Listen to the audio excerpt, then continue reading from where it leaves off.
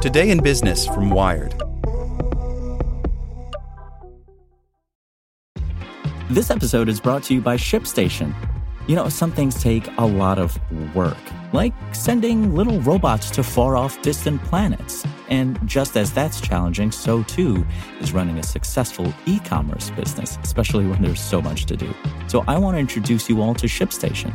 Now, I love using ShipStation because of its easy-to-use dashboard, which makes managing orders and printing labels a breeze and super smooth. Oh, and the customer service is just out of this world.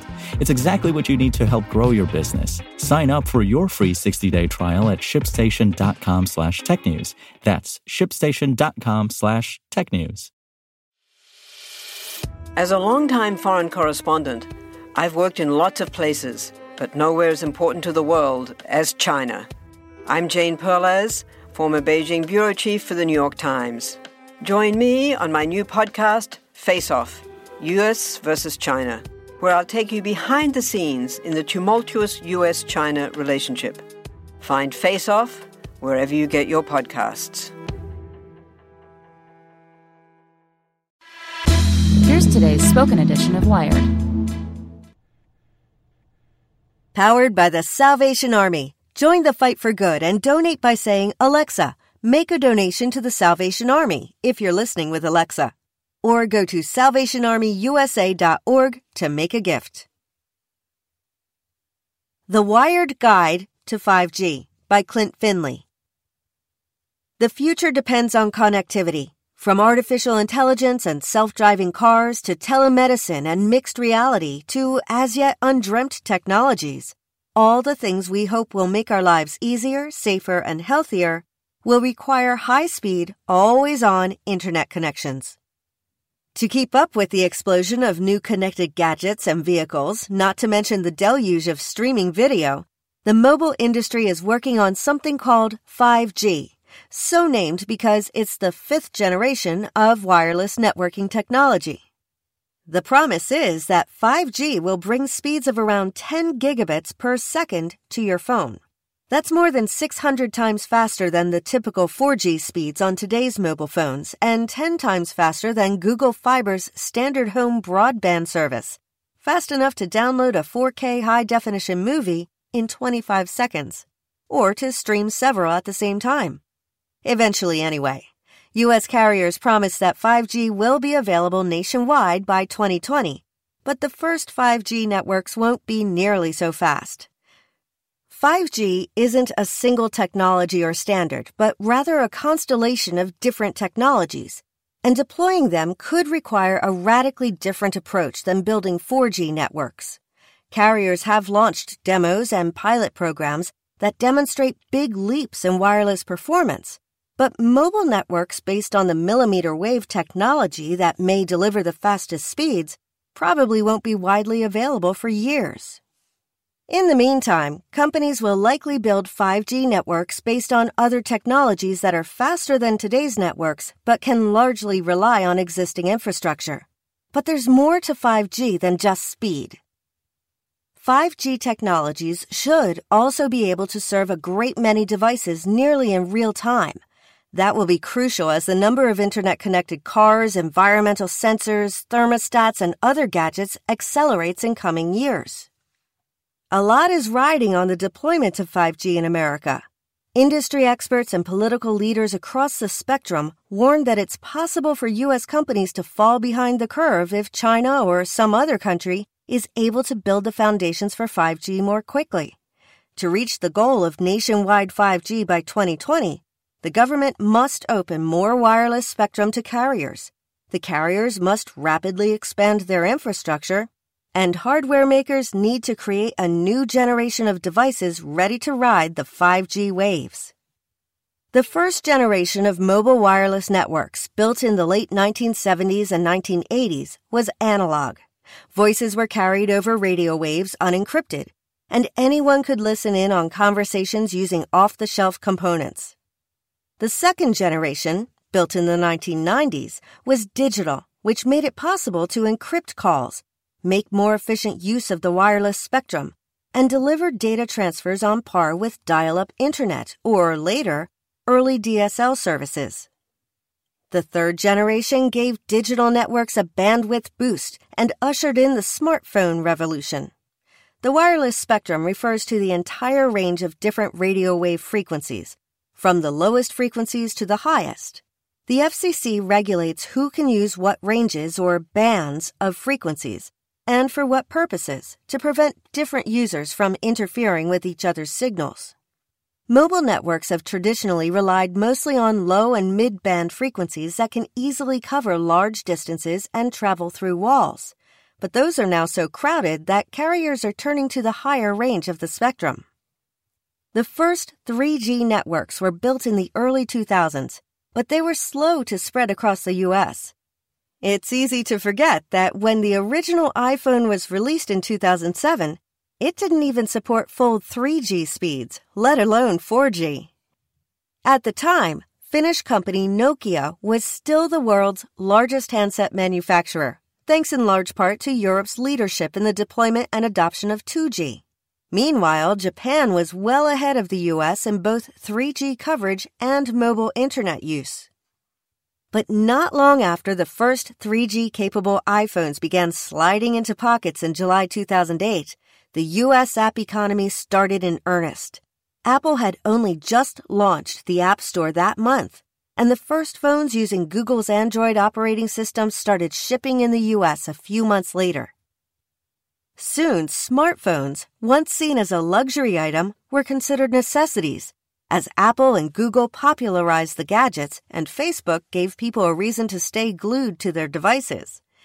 Pushed by Apple and Google and apps like Facebook, the U.S. led the way in shifting to 4G, leading to huge job and innovation growth as carriers expanded and upgraded their networks. Meanwhile, Nokia and Japanese handset makers lost market share at home and abroad as U.S. companies set the agenda for the app economy. Carriers around the world already have begun building test networks for 5G, even though the core specifications for the technology, begun in 2011, were only just completed in June 2018. Yet it can be hard to suss out what's actually being tested. For example, last year AT&T announced it would roll out something called 5G Evolution in 20 cities. But critics called this 5G branding deceptive because the technologies AT&T uses for these networks are actually 4G technologies that rival carrier T-Mobile was already using. At the same time, carriers including AT&T are now testing high-speed millimeter wave networks. And even though today's phones can't connect to 5G networks, consumers are finally getting a chance to try 5G, thanks to offerings like Verizon's 5G Home service, which offers fixed wireless as opposed to mobile wireless for home broadband. Carriers, gadget makers, and politicians from across the political spectrum worry that what happened to the mobile industries in Europe and Japan could happen in the U.S. if the nation is too slow in rolling out 5G. The U.S. is particularly worried about China, as evidenced by a National Security Council document leaked in January 2018, proposing the creation of a nationalized 5G network to supplement the private sector. The fear is that if China is first to 5G, its burgeoning tech industry will create the next global mobile platform. 5G could also give China an edge in the AI race. More devices connected to networks would mean more data. More data with which to train algorithms could mean better AI applications. To build 5G networks faster, the wireless industry argues that it needs permission to use more wireless frequencies and face fewer regulations governing the building of infrastructure. The idea most commonly associated with 5G is millimeter wave technology, which takes advantage of the very high end of the wireless spectrum, where there's plenty of unused bandwidth. It's this technology that could enable those 10 Gbps speeds, but it comes with a huge trade-off. Millimeter wave signals are less reliable over long distances and are easily disrupted by obstacles like trees, people, and even rain. To make it practical for mobile use, carriers will need to deploy huge numbers of small access points in cities, instead of relying on a few big cell towers as they do today. Millimeter wave access points could wind up being as small as smoke detectors, but they'll need to be practically everywhere. Carriers may need 15 or 20 millimeter wave access points to cover an urban area currently covered by only 2 or 3 modern cell phone towers, according to a McKinsey report. Just like your Wi-Fi router at home, those access points will need to be connected to wired networks. Deploying all these extra access points and connecting them to the internet will be expensive and time-consuming. To offset those costs, the wireless industry is looking into technical fixes. For example, the Telecom Infrastructure Project, which includes Facebook and a number of telecommunications firms, is working on an antenna called Teragraph, which would let wireless access points connect with each other instead of relying exclusively on wired connections for backhaul. One independent study of Verizon's pilot 5G network in Houston found that millimeter waves proved more resilient than expected, but nationwide millimeter wave networks will probably take years to build. So carriers around the world are now turning to what's known as the mid-band of the wireless spectrum, which includes many of the frequencies used by Wi-Fi routers and some mobile phone networks. It's not quite as fast as the high end of the spectrum because there's less bandwidth available, but signals can travel farther and more reliably, making it possible to blanket areas with coverage using large towers. The FCC has approved proposals that will allow carriers to use some mid-band spectrum currently used for military radar and satellite communications. But the U.S. lags behind South Korea, which has already begun auctioning mid-band spectrum, and behind China, which has reserved large swaths of mid-band spectrum for 5G. The regulator also plans on auctioning more high-band spectrum and is moving forward on proposals to auction mid-band spectrum. But it can take months or years for carriers to go from buying a license to use spectrum to actually using that spectrum, according to Recon Analytics, because of the time it takes to upgrade existing cell towers. That process involves not just physical labor, but often permits from state or local governments. Consumer advocates worry that the rush to 5G is undermining public oversight of the wireless industry. For example, the FCC gutted its net neutrality protections in 2017, dubiously arguing that fewer regulations would lead to more investment in 5G and other broadband infrastructure. In 2018, it voted to override state and local regulations governing the placement of wireless equipment in the name of helping carriers build 5G networks faster. Meanwhile, T-Mobile and Sprint are pushing regulators to approve the merger between the two companies by arguing that they would be able to deploy 5G more quickly and efficiently together.